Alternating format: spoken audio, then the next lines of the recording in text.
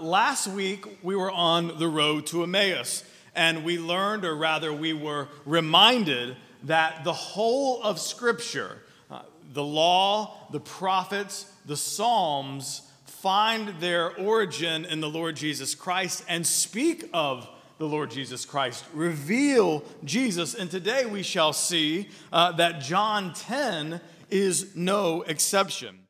Every figure in this parable, this metaphor, this agrarian and pastoral metaphor of shepherding, every figure can be understood as speaking of Jesus. He is the door, as he proclaims, by which one enters the sheep pen. That is, by which one enters the kingdom of God. He is, per St. Augustine, also the doorkeeper, because it is Jesus that opens the way of life. He is, of course, in this shepherding metaphor, the good shepherd. He says so himself in verse 11, "I am the good shepherd, and the good shepherd giveth his life for the sheep." Verse 11 is packed. It elucidates, it reveals both his person and his work, his identity as the King of Israel, as the God-man Savior of the world, because God did indeed become man so that we might have life. The shepherd, the good shepherd, King of kings, condescended. He took on the form of a servant. He humbled himself to the point of death, even death on the cross. Therefore, Jesus is the door, the doorkeeper, the shepherd, and the sheep. He's the perfect, spotless Lamb of God that takes away the sins of the world. So Jesus is proclaiming himself, revealing himself to be the good shepherd. And this is, in context, we see that this is over against the bad shepherds. That is, the bad kings, the bad leaders, which Israel had been subject to. Because shepherding, and I've said this many times before, shepherding in the ancient Near East is first and foremost a metaphor for kingship in particular, and for, if we can speak anachronistically, leadership in general. And this is no place more clear than in the Psalm. Everyone's favorite, at least my favorite Psalm. Well, it's up there. It's in the top 10. It's hard to rank, right? It's a hit. Because the Psalms are songs. It's no more, in Scripture, nowhere more clear than in Psalm 23 that shepherding is speaking of kingship. Because in verse 5, what we have in verse 5 of Psalm 23 is, David is giving us these nice, peaceful, agrarian, pastoral images. And then it seems that he abruptly transitions in verse 5 when he says, he switches to militaristic imagery. When he says, "Thou preparest a table before me in the presence of mine enemies." It might seem to us abrupt, but to the ancient listener, the ancient singer, the ancient reader, it would have been rather obvious that David had been singing of kingship the entire time. So to put it plainly, Jesus calling himself the Good Shepherd is a claim of kingship. It's him claiming to be the Messiah. And it's, in context, this indictment. Jesus saying he's not simply the shepherd, not simply the king, but that he's the good shepherd, that he's the good king. This functions polemically as an indictment against Israel's leadership, both past and present. I mean, consider the context. What happened in John 9? Jesus is addressing the Pharisees, who had just done what? They had just kicked the formerly blind man out of the synagogue. So they had excommunicated him. They had essentially expelled this man from the kingdom of God, from the people of God.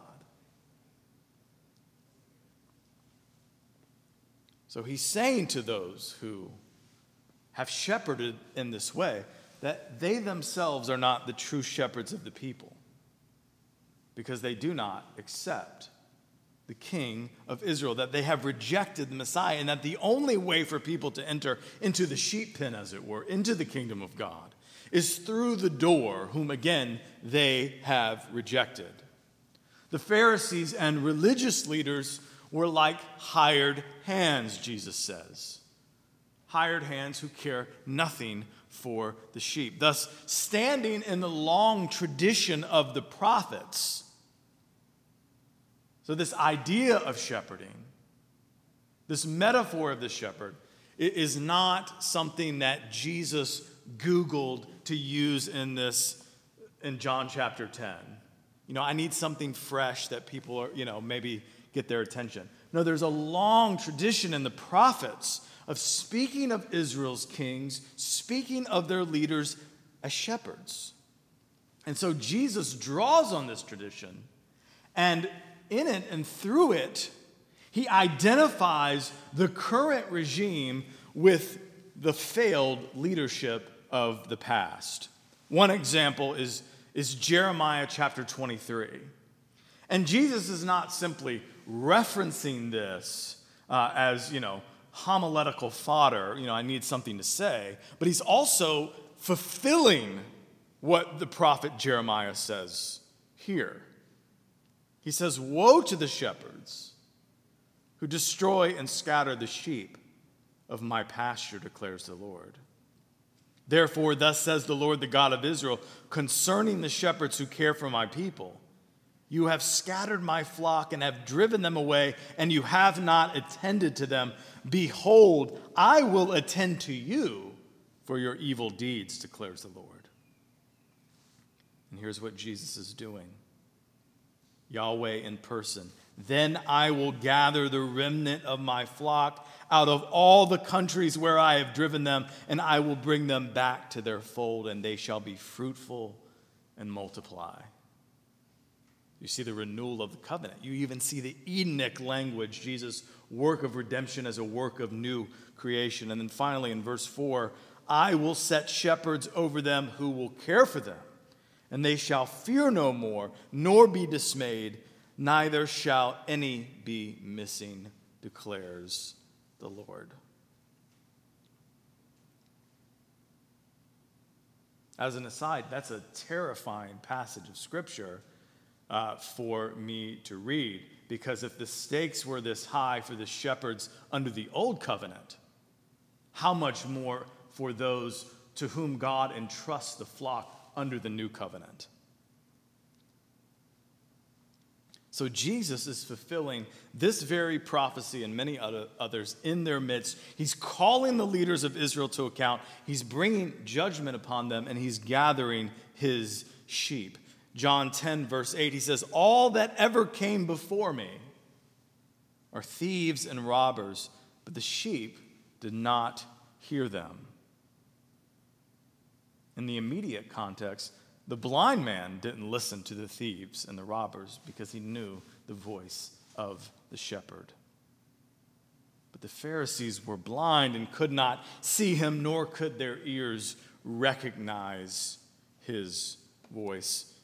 The good shepherd drives away the wolves from his flocks and gathers them under his loving care, a love which is ultimately demonstrated on the cross.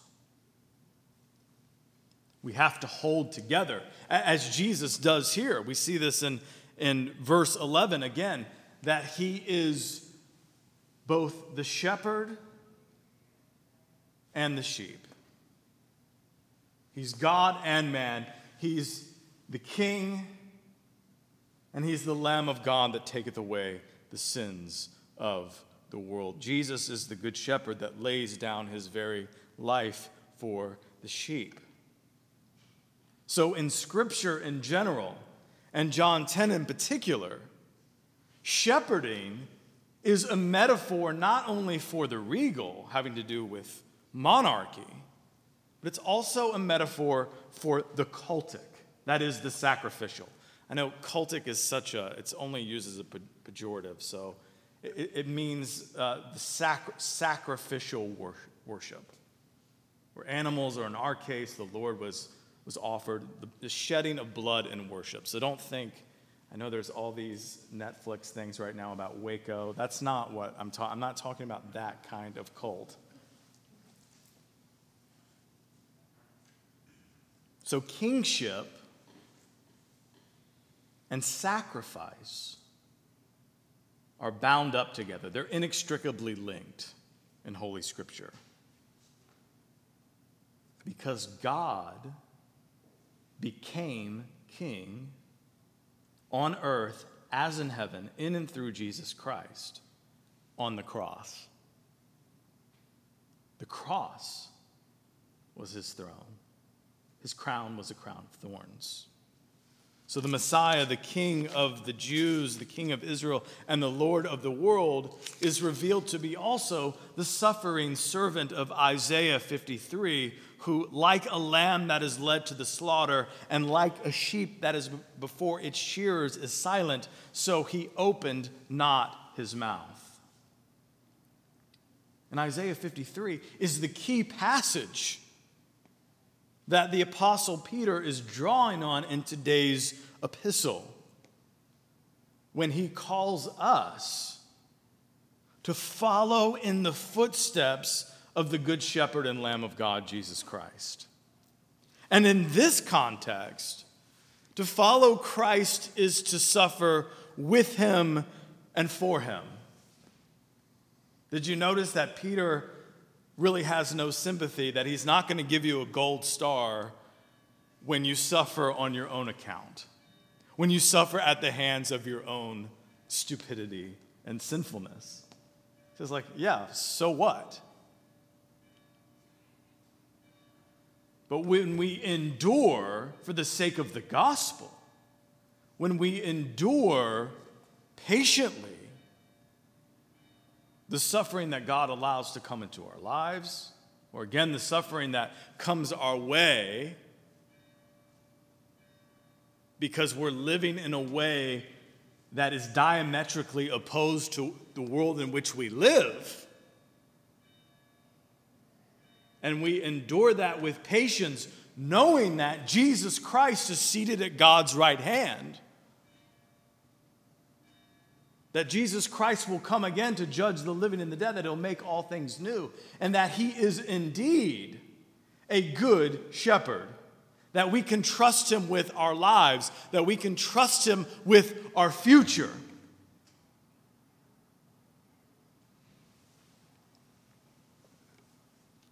Then we have a great reward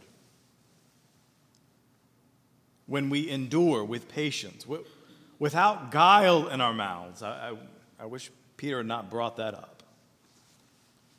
Trusting ourselves to, again, the righteous judge, and to take refuge with the shepherd and bishop of our souls. When it says in 1 Peter there, the overseer, some translations will translate that bishop. And I think that's right, because the word is episkopos, from which we get episcopal. There is some sort of rhyme to why our tradition has just sort of the weirdest name. Like, what's an episcopal? You know, you get people like, they can't even say it. It's a lot of syllables.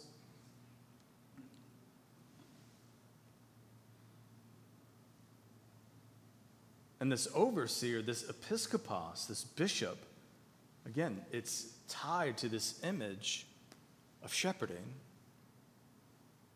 Of shepherding. That's why the bishop, when he comes and visits, he has a crozier, which is a staff. It looks like a shepherd's staff. It's not, again, the things we do, it's not just because it looks, in my estimation, cool. Like the bishop gets to dress up like Gandalf, and he's got his staff. And he comes into the hall at Rohan, and there he goes, and he lays it on the altar. We're entrusted to him as his sheep, as he's an under-shepherd of the great and good shepherd, Jesus Christ. The good shepherd king who lays down his life for the sheep. And we need to be reminded of his goodness, of his love, of his mercy. That when the good shepherd laid down his life for the sheep, we ourselves, he was the spotless Lamb of God, but we were by no means spotless little lambs. Isaiah 53, all we like sheep have gone astray. Romans 5:8, while we were yet sinners, Christ died for us. His death gave us life. He redeemed us and brought us into the sheep pen, into the kingdom of God, so that we can say with the psalmist that he is our God. And we are the people of his pasture and the sheep of his hand. Brothers and sisters, he has made us sons and daughters in the court of the King of Kings and Lord of Lords. And so by the Spirit, marveling at the mystery of the gospel of Jesus Christ, we ought to live as such. We should recognize his majesty. We should fall on our faces before him in thanksgiving before so great a salvation, hanging on every word he speaks, so that we can know more and more his voice. Not hardening our hearts as the Pharisees did, but putting our full trust in the Good Shepherd and following him all the days of our lives.